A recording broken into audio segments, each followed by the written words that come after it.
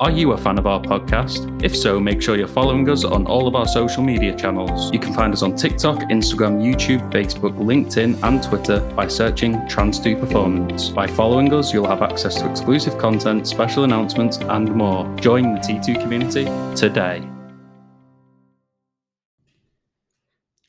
Welcome to the T2 Hubcast with me, Spencer Locker. And me, Dave Pendleton. Dave, how are you doing, mate? All right? I'm all right, Spencer. It's been a while since we've been in a room together. Well, I think we've been ticking along rather rapidly. God, a lot on. It's been a busy couple of months, hasn't It's it? been a very busy couple of months, yeah. Yeah. But, hence the absence. hence the absence, yeah, definitely. Indeed. Our esteemed leader's not around, so we've got the helm. No, we cover the round bit. You and I. He's a lot fitter than we are. Yes. Cool. So, what are we going to talk about today, then, Dave? Because we've been bouncing this concept of functional teams around for quite some time now, and maybe it's time we started sort of breaking it down and picking it to bits and putting it back together again and stroking it and making it happy. Fair enough. Yeah. I think since the last time we talked about this topic and subject, it was relatively new to us, and we just sort of launched it, and a few customers had really bought into the idea and the concept and the reality of it, of course. Yeah. And I think it's fair to say that since then, it's potentially even turned into one of the largest single pieces of work we do. Yeah, I would agree. Definitely agree. And I think the beauty of it is that it's not limited to the business world. No. As much as when I first heard about it and I first read the book, well, no, not when I read the book, but when I first heard about it, I thought, business, okay, organisations like that, yeah, I get it. After reading the book, for me, it all clicked into place, and I thought, yeah, I can see this in everywhere. But yeah, it's really good with people, organisations going from public service, private sector, all sorts of organisations really sort of going, yeah, we want that. I'll tell you something that I think I've learned from delivering the 5 dysfunctions of a team to organisations and teams within that, is that actually, I think if you are lucky enough to have somebody at home, wife, partner, whatever it might be, who you have a really good, strong, positive relationship with, I think it perfectly defines what you have naturally that you take for granted. Yeah, I would agree with you there. But we don't have those things naturally at work. And I guess that's the challenge, right? Yes, certainly. I mean, don't get me wrong. I think a lot of places you don't have them. Some places you will have them and you recognise them, but not very many. And I think some places you have them, but you don't realise you have them. Or you have them with some people and not others. Yeah, well, yeah, that's what I mean. Yeah. So shall we talk about trust? Well, let's talk about trust because, I mean, as Julie Andrews once said, let's start at the very beginning. It's a very good place to start.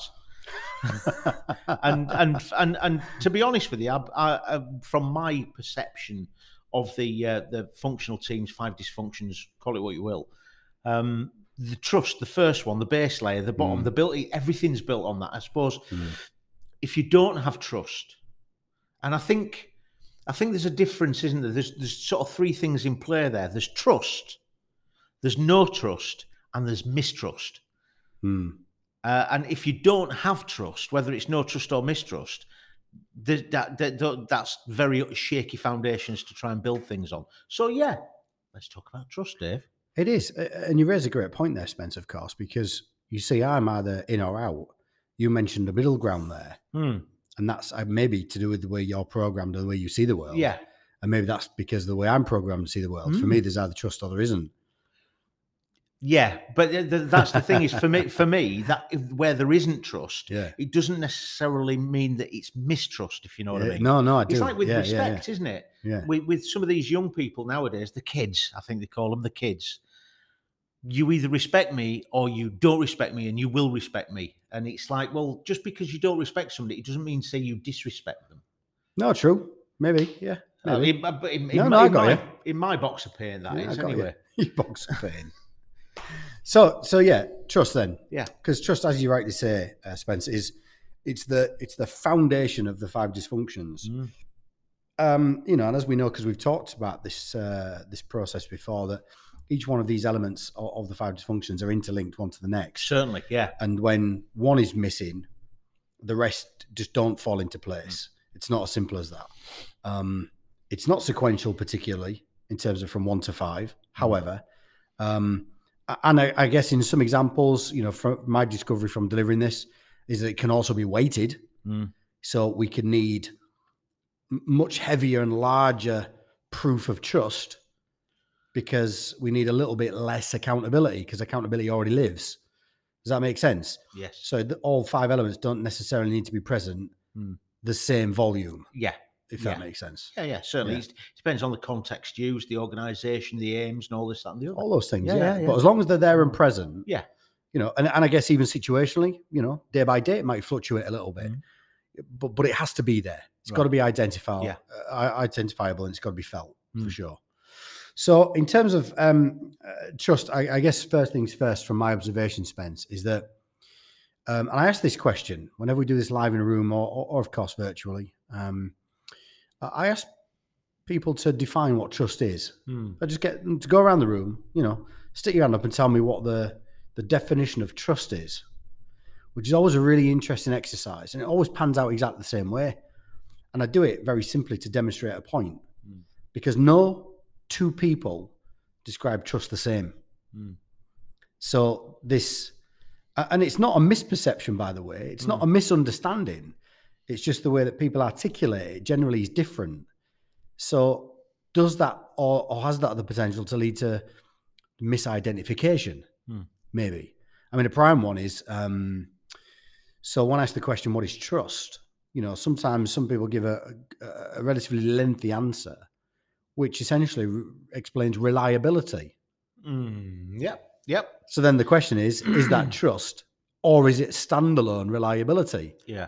Because for somebody to be reliable and to demonstrate reliability doesn't mean to say we have to trust them, or trust has to be present. So do you know what I mean? So it's a really interesting exercise to do, because it really sort of helps people understand that we really need to clearly define what trust is in this example. So there's a shared view. So everybody's starting from the same place rather than starting from potentially different places. Okay. I'm just thinking to myself, reliability, you will do what you say you're going to do every single time. Yep. But I ain't going to lend you a tenner. Correct. Yeah. I won't blame you. No. You got me there. No, you're absolutely right. Yeah, reliability is for me, it's totally separate. It's outside of trust. Right. Could it potentially be knitted in at somewhere along the line? Potentially, sure.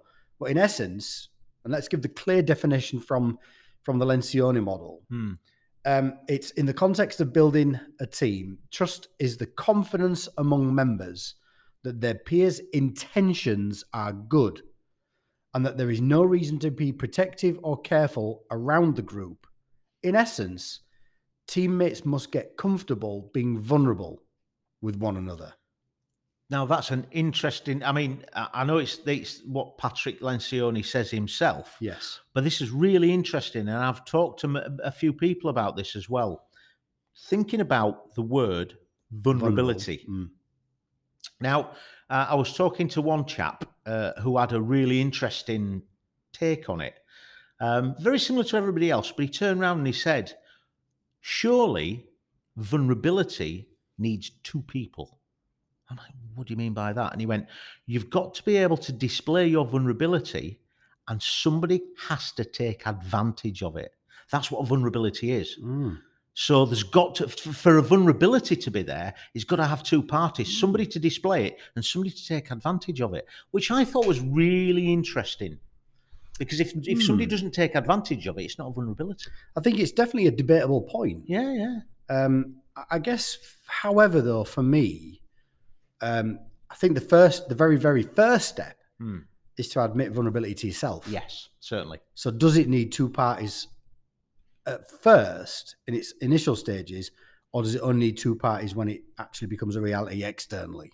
Because, the first thing I need to do is admit to myself, I don't know what I'm doing, or I'm having a rubbish day, or I've made a mistake. Yeah. And as we know, as you well know, we work with lots of people who can't admit that, even to themselves. So I don't know. Yeah. Maybe there's a difference between internal and external vulnerability. I mean, I don't want to go down that road. Well, no, but it's a whole funnel, but who knows, right? But it's a good debatable point. But is it a vulnerability? Is it a vulnerability if you don't admit it to yourself or you don't recognize it in yourself? Well, no, and that's the point, right? Yeah, of course. Yeah. Of course it is, because you've got to be able to do that to be on the right lines. Mm-hmm. And an interesting point of view that's come out three times in groups that I've run as well is that, is it harmful demonstrating vulnerability to your team? Does it potentially lead to problems with leadership in terms of competency or credibility? You know what? Which is a great question. Yeah. I had this. I had a session the other week with a cohort, and we were talking about vulnerability. And one of the chaps on the call turned around and said, "Well, I will not demonstrate vulnerability." We were talking about managing upwards, by the way, at this stage. Okay. And he's saying, "I will not demonstrate vulnerability to my superiors, my leaders, my managers, because that's not what they want." And that's not what leadership's all about. Yeah, that's interesting. Right. Okay. Yeah. And I would, I would tend to agree with that, because, for decades we have been taught that we come to work to produce good results, to be the best that we can be. Yeah. So therefore we don't make mistakes. The problem is, how did we get there in the first place? By making mistakes. Yeah. So the whole thing's a nonsense, really. Yeah. And I guess, I've dealt with quite a few people who say, actually, do you know what? Demonstrated vulnerability is really valuable, and I'm keen on getting involved, but I don't think I would like to demonstrate vulnerability downwards, metaphorically. So then we go through a discussion about actually demonstrating vulnerability to your peers, to your equals, and potentially even upwards to your managers and leaders, and that seems to settle some people quite well. So in terms of demonstrated vulnerability, what exactly are we talking about, Spence? Well, it's about saying you don't know how to do everything, saying you've made a mistake, saying you're not having a great day. I personally think it just means being human. It means being who you are. We're throwing this being authentic statement around a lot these days. I don't know, being authentic or just being human. Well, I believe it is being authentic. I believe it is being human. But I also believe that when you're working in somewhere like that has a blame culture, if you think that, then you're not going to be comfortable demonstrating your vulnerability, because people will take advantage of that, because you've got people who may very well be leading you, who will stand up and say, right, whose name I'm going to put to this mistake? Who's at fault? Oh, absolutely. So people will say, oh, that wasn't me, it was him. Are you confident to be vulnerable, to actually put your hand up? Because again, this is when we start talking about development, and we talk about learning and making those mistakes where you turn around and go, excuse me, boss, sorry about that. That was me. Because if you don't work in a blame culture, that boss is actually going to focus on the problem, not you. Right. Okay. I appreciate your honesty. Again, we're talking about building trust. This person who's put their hand up and said, I made that mistake. Well, actually, I appreciate you doing that. It's starting to build trust for you in me, or for me in you, if that gets right. Yeah. If you're prepared to put your hand up and say, I made a mistake there, well, you know what? I trust this person. If they've made a mistake, they're going to admit to it before it's too late, and we can actually focus on the solution to that mistake, making it better. Sure. And then maybe in the future we can learn from this, so we don't do that again. Well, absolutely. And that's another learning that I've taken from running this session many times now, is that generally people, leaders, organizations, they want to unpick a situation of negativity. So when something's fallen over, when something's gone wrong, they want to unpick it to attribute blame rather than unpick it to learn.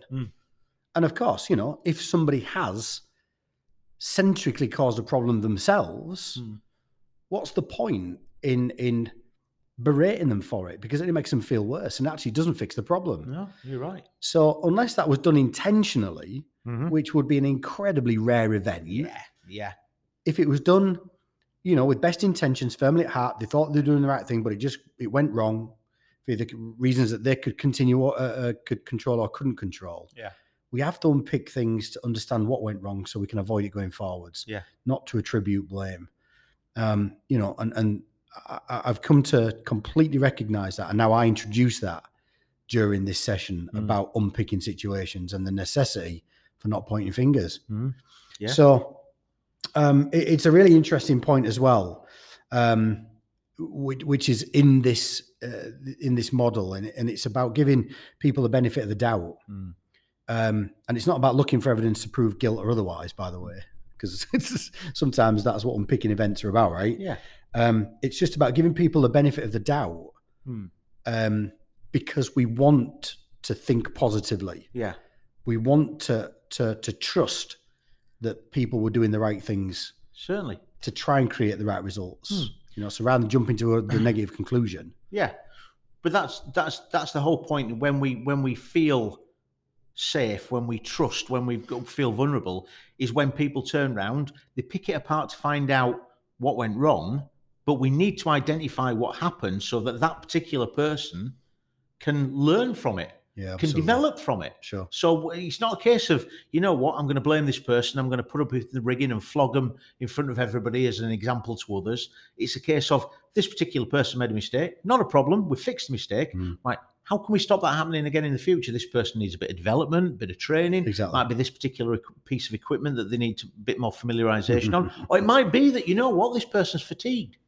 This person's not got or he's got something going on outside. Whatever it is, we're identifying that person so we can turn around and go, right, how can we help? How can we stop this happening again in the future? And that is going to create the trust again, isn't it? Yeah, absolutely. Yeah. And of course, another key aspect to this is continuity. You know, so I mean, I think we've talked about this before on an older topic, the old relationship ratio principle. Yeah. It's about continuity. So if you react a certain way, in a positive way, when something has gone wrong, fallen over, you must replicate that as frequently as humanly possible to create continuity, so people understand what your reaction's going to be. So therefore are happy to demonstrate vulnerability because they understand you're going to react the right way. Yeah, because their intentions are good. Absolutely, sure. Yeah. Absolutely. Because, you know, Spence, you've seen it and I've seen it, you know, 2 or 3 times it can be positive, and then just because that person's having a bad day, it might be 2 or 3 times the next time is a negative. Yeah. And then that creates that uncertain relationship, equal relationship of negativity and positivity in terms of experience, and that creates mistrust. Yeah. So, you know, there's a whole bunch of stuff inside here that we could spend all day unpicking. You know, but in essence, for me, I suppose if I was going to try and build a trusting relationship in this model, I suppose more than demonstrated vulnerability, because I don't think I mind doing that. You know, I'm quite happy to say if I've got something wrong, because it is about correction for me rather than, you know, blame or feeling bad. But of course, not everybody's programmed that way. No. You know, for other people, it might be less easy. So there's a whole bunch of recognition stuff in here as well around the interpersonal understanding. Yeah. Understanding why people are programmed the way that they are and what their likely response might be. And then a different group of people are going to respond in a different way. So again, it creates that that element of unknown, hence the need for much greater levels of interpersonal understanding. So we can almost predict how somebody's going to respond or reply in that situation where something's gone wrong or fallen over, or they have to demonstrate vulnerability or whatever. Certainly. and again, we've got all these different variables to take into account, because you might have somebody who responds in a certain way when they're well rested, when they're happy, when they're sort of all right. But what if they're not well rested? What if they are fatigued? What if they're hangry? Hungry? Yeah. Teenage children. Well, I was thinking teenage children, but you know what? I know people, we've worked with organisations and groups where they've got positive influences up till 11 o'clock. And then after 11 o'clock, they need somebody to throw a Mars bar at them. Yeah. Otherwise, they're going to go off reservation, you know? Yeah, sure thing. Absolutely. So I suppose the only one last thing I want to talk about, I guess, because we ain't got time to unpick the whole thing. No. Is I think there's an awful lot of mileage and uses for an apology. which kind of sounds a bit obvious, but there's an awful lot of people who aren't capable of apologising when they've got it wrong. Yeah. It's okay to say, listen, I got it wrong. And then people are like, well, so what? But with an apology attached to it, it becomes a whole different thing. Yeah. You know what I mean? I do. But, sincerely meaning it rather than just doing the old customer service. Yes. I'm sorry for this has happened. Yes, yeah. There's got to be some sort of sincerity. And I also believe that it's got to be an actual apology and not an excuse. No. Because I know there's a lot of people out there who will apologise because they feel they have to apologise, but then they'll make excuses, which actually turns it round on that other person. So yes, I'm sorry I did this, but the thing was blah. Well, blah, sorry, blah. but doesn't mean anything to anyone. No, it doesn't. Because people only hear what comes next. Yeah, absolutely. And again, it sort of undervalues all the credibility. So that sorry is. Do you apologise to your kids? Yes. Yeah. Just thinking that because I ripped a strip off my lad, my eldest, the other day before he went to school, and 10 minutes, 15 minutes later, I thought, that didn't work. That really didn't work. As soon as he walked through the door after school, I went up to him and said sorry. And because I was beating myself up about it all day, I mean, don't get me wrong, ripping a strip off him. I just give him a couple of sharp words. I didn't do anything serious, but that I just thought to myself, how has that affected him? How has that affected our relationship? Because you start thinking about your relationship with your parents and how things happen there. So yeah, definitely. And that's the interesting difference between you and I. Yeah, because I would have felt bad quite quickly. Yeah, and I would send him a text to apologise. Yeah, but I know, and then apologise later. But the thing was, I would have done, but I know they get a ripping for having a phone on in school, and I just imagine. Yeah, but he could have got his phone out thinking it was an emergency, and then it's just, you know what I mean? Yeah, no, so no, I'm thinking about the consequences. So you see, I don't think about consequences. I'm just all in. But yeah, fascinating. Yeah, that the power of an apology is continuity. Don't react differently in different situations. Just try and be the same. Try and demonstrate a bit of vulnerability. You got it wrong.